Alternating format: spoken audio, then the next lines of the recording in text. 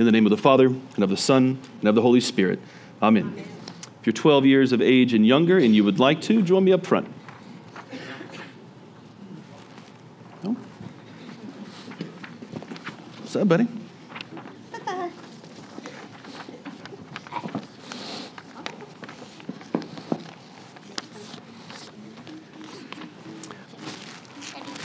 Hey. All right, guys. So like we usually do, we're going to use our imagination this morning, okay? How many of you live in a house? Good. Good. Everybody. Now, how many of you own a house? You do? It's amazing. Well, for the rest of us, let's use our imagination. So let's say that you owned a house and you could live anywhere in the world. Where would you want to live? Raise your hand. Zootopia. Okay. Where would you want to live? In Missouri. Okay. Here. Very nice. Where would you want to live? Africa. That's a big place. Anywhere in particular in Africa? Like near the animals in Africa. Near the animals. Got it. Texas. Florida. Okay. So we have a lot of different places where we would want to live. Now I want you to tell me if you could pick any cool things to be in your house. What are some cool things you would pick? Candy? Yes. Candy what? A basketball court. Basketball court in our house. Killing it. Guns. Yes. If we have a bunch of candy, we need guns, right? Anybody else? Anything. A runway? Like for a plane? It's a great house. Excellent house. All right, so let's say that you have all this awesome stuff in the house and your house is exactly where you want it to be. But let's say that some people come into your house and they start messing it up. They start putting loads of garbage in your house. And then they cover the walls in mud, and they bust out all the windows. And so you decide that you have to leave the house. Would that be fair? No, that wouldn't be fair, right? But sometime later, let's say that your house is rebuilt and you're invited to move back in. But when you move back in, the people who messed up your house are still in it. And this is what they tell you. They want you to keep the mud on the walls. They want the windows to still be busted out, and they even want you to keep the piles of garbage. Would you like that? No. I would just fix the windows, take the mud off the walls, and throw the garbage away. Right. That would make sense. Now, let me ask this question. Is this your house or theirs? Your house, right? So who gets to decide what the house should look like? Us. Not these crazy people. So what do you think? Do you think it would be okay if you decided that you weren't leaving this time, but they were leaving? Would that be okay? Yes. Would it be okay? Would it be an okay thing for you to do if you kick those people out of your house? Yes. Why? Because it's your house. And these are crazy garbage mud people. What are they even doing? Or you could try to destroy your house. Kill them. What you could. And then throw them in the garbage. Throw them in the garbage. You're right. And put them in his bag and suck the air out of it. In today's sermon, I'm going to tell you a story that's kind of like this, okay? So as you go back to your seats, I want you to listen for that, all right? Okay? Why'd you punch me? I meant to tap you. I'm sorry.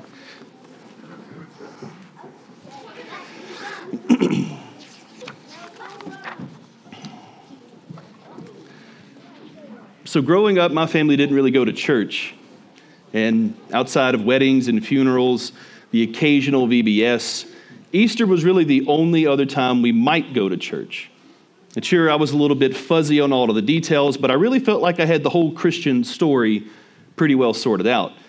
Jesus died for our sins, he came back to life, and now we're good, something like that.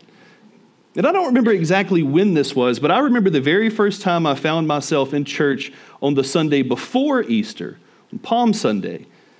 And guys, I think that was one of the very first times I realized I had no idea what Christians were doing or even what the story was about. And you know what? For as immature as it is and as dismissive as I was then, I wasn't completely wrong. I mean, guys, from From an outside perspective, every single thing we just did was super weird. I mean, how many places can you name where everyone walks around the room waving tree branches? That's not really something that you do a lot. There's not a lot of stories that incorporate tree branches as a central feature. But here we all are this morning, all of us with branches in our hands, all of us recreating the biblical event of a Sunday from some 2,000 years ago. And on that Sunday, the people of Jerusalem reacted to the entrance of Jesus like it was a big deal. But it wasn't like that Sunday was the very first time Jesus came into Jerusalem, right? So what made this entrance of Jesus on that day so special? Why were the people of Jerusalem lining the streets while waving palm branches and declaring Jesus to be the Son of David? Well, as it turns out, this entrance of Jesus into Jerusalem was unlike any other time he had ever entered. As a matter of fact, the entrance of Jesus that day was unlike any other entrance Jerusalem had ever seen. And the reason why this entrance on that Palm Sunday was such a big deal is because of what happened hundreds and hundreds of years before. You see, hundreds of years before the birth of Christ, there was a prophet named Ezekiel. And Ezekiel had quite the bone to pick with the people of Israel. The people of Israel had sworn a covenant with God, and in that covenant, they swore to love God and to be faithful to him alone. But even though the people of Israel had sworn this, even though they had sworn the solemn oath on their very lives, the people of Israel still chased after other gods. The language that's used most often in the Old Testament about how Israel pursued these other gods was that Israel prostituted themselves before the nations. The kings of Israel modeled their kingdom. The people of Israel modeled themselves not after the God of Abraham, Isaac, and Jacob, but they modeled themselves after the nations and the gods they served. Absolutely detestable gods like Baal and Molech were revered and worshipped in Israel, defiling the land. And the temple itself, the very place where the Spirit of God dwelled in the midst of his people, the place where heaven and earth touched, was defiled and corrupted by unspeakable acts that were perpetrated within the walls themselves. The glory of the Lord which had filled the temple, the very presence of the Lord was no longer welcomed in the land. The Lord was no longer welcomed in the holy city of Jerusalem. He wasn't even welcomed in his own temple. And by the time you reach Ezekiel chapter 10, we see the heartbreaking result of Israel's unfaithfulness. Ezekiel chapter 10 shows the glory of the Lord, the very presence of God himself raising up from the temple in Jerusalem. The cloud hovered above the temple for a short time, and then the cloud began to move. And for the first time since the days of Solomon, the presence of the Lord was no longer found in the temple. The presence of the Lord continued to move out of the city until he finally reached the eastern gate. There the Lord paused, hovering over the eastern gate for a moment, waiting as if he were giving the people another chance. But the people said nothing, and his departure from the city was the consequence. For the very first time since before the Exodus, the Lord was no longer found among his people. Ezekiel records that for a time, the glory of the Lord lingered just outside of the city, hovering over a mountain to the east of Jerusalem. In my mind, I've always imagined the Lord facing east, looking back over his shoulder at Jerusalem, giving them one last chance to ask for forgiveness, giving them one last chance to say, "Don't go." But the people say nothing. And you get a sense from Ezekiel that they barely even notice that the Lord is gone. The presence of the Lord continued to move up the mountain to the east of Jerusalem until he disappeared over the horizon. The Lord was gone from his temple. The Lord had departed the holy city. The Lord was no longer found among his people. This was an utterly devastating moment for Israel. But for as devastating as it was, there was still yet hope. Several chapters later in Ezekiel 43, God shows Ezekiel another vision, a vision of how God would return to his people. In the vision, God leads Ezekiel to the eastern gate of Jerusalem, and Ezekiel sees the glory of the Lord returning to Jerusalem. The Lord was actually coming back to his people from over the same mountain which he departed. Ezekiel sees the glory of the Lord coming over the horizon on the mountain to the east. The glory of the Lord came down that mountain and approached Jerusalem. The Lord came to the city, passed through the city through the eastern gate, the exact gate through which the Lord had departed, and then the coup de grace. The Spirit of the Lord went to the temple. The Lord re-entered the temple and refilled the temple with his holy presence.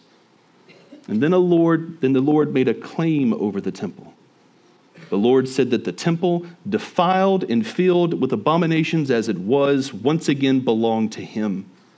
And this time his response to the filth in the temple would be to clean it from top to bottom.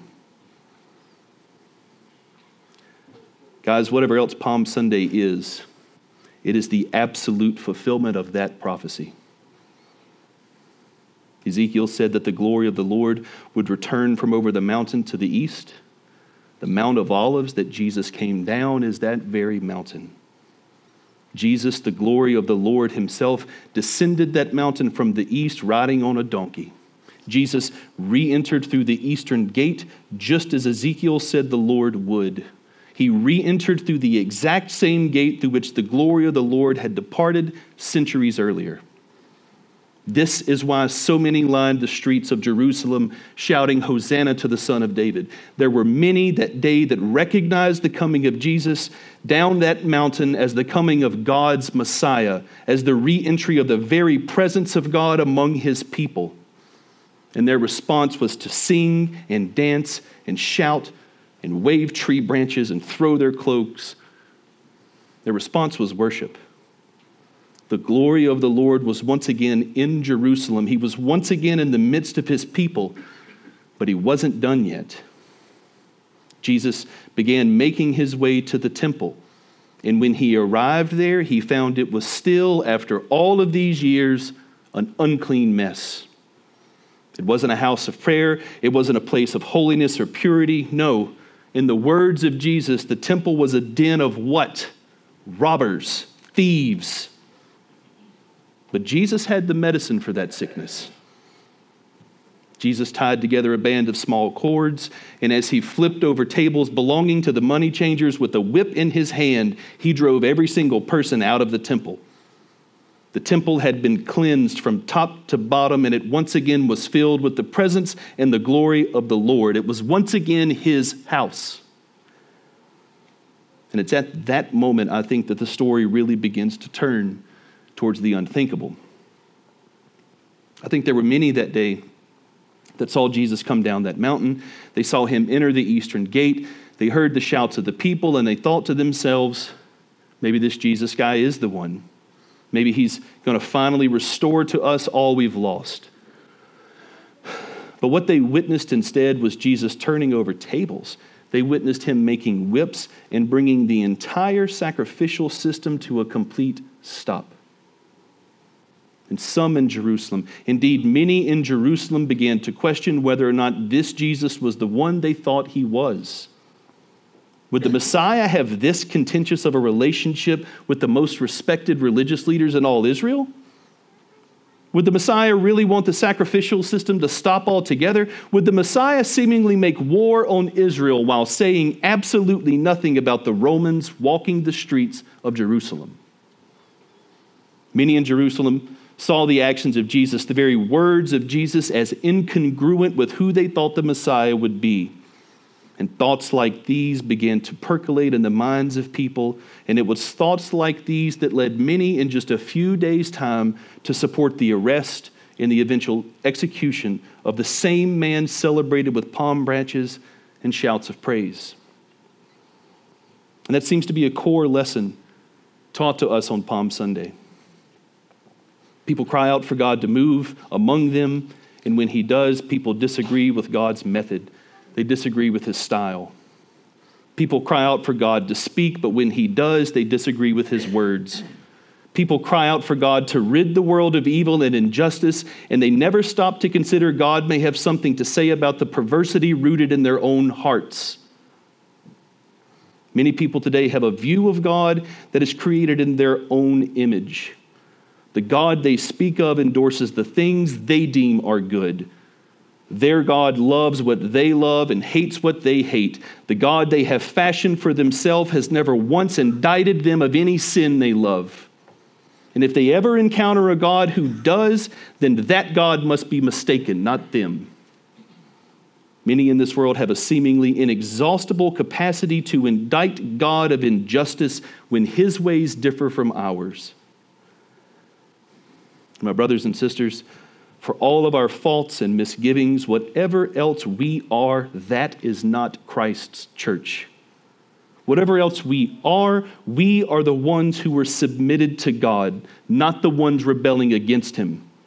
When we see the world and all of its jagged hate, the church is the very first one on her knees interceding for that same hateful world. When we see our neighbors sin, we are not the ones that scoff. We are not the ones that treat those trapped in sin with contempt. No, when we see the overflowing sin of this world, we are the ones asking for God to have mercy upon them. We are the ones asking for God to forgive the manifold sins of this world and to illuminate sin that might be locked away in our own hearts as well. We are the ones that anticipate God's movement in this world to culminate in the changing of this world. Yes, for this world to become a world that perfectly reflects him. But we are the ones that acknowledge the change that we want to see in the world has to begin in us first. And I think that's the divide that's seen on Palm Sunday.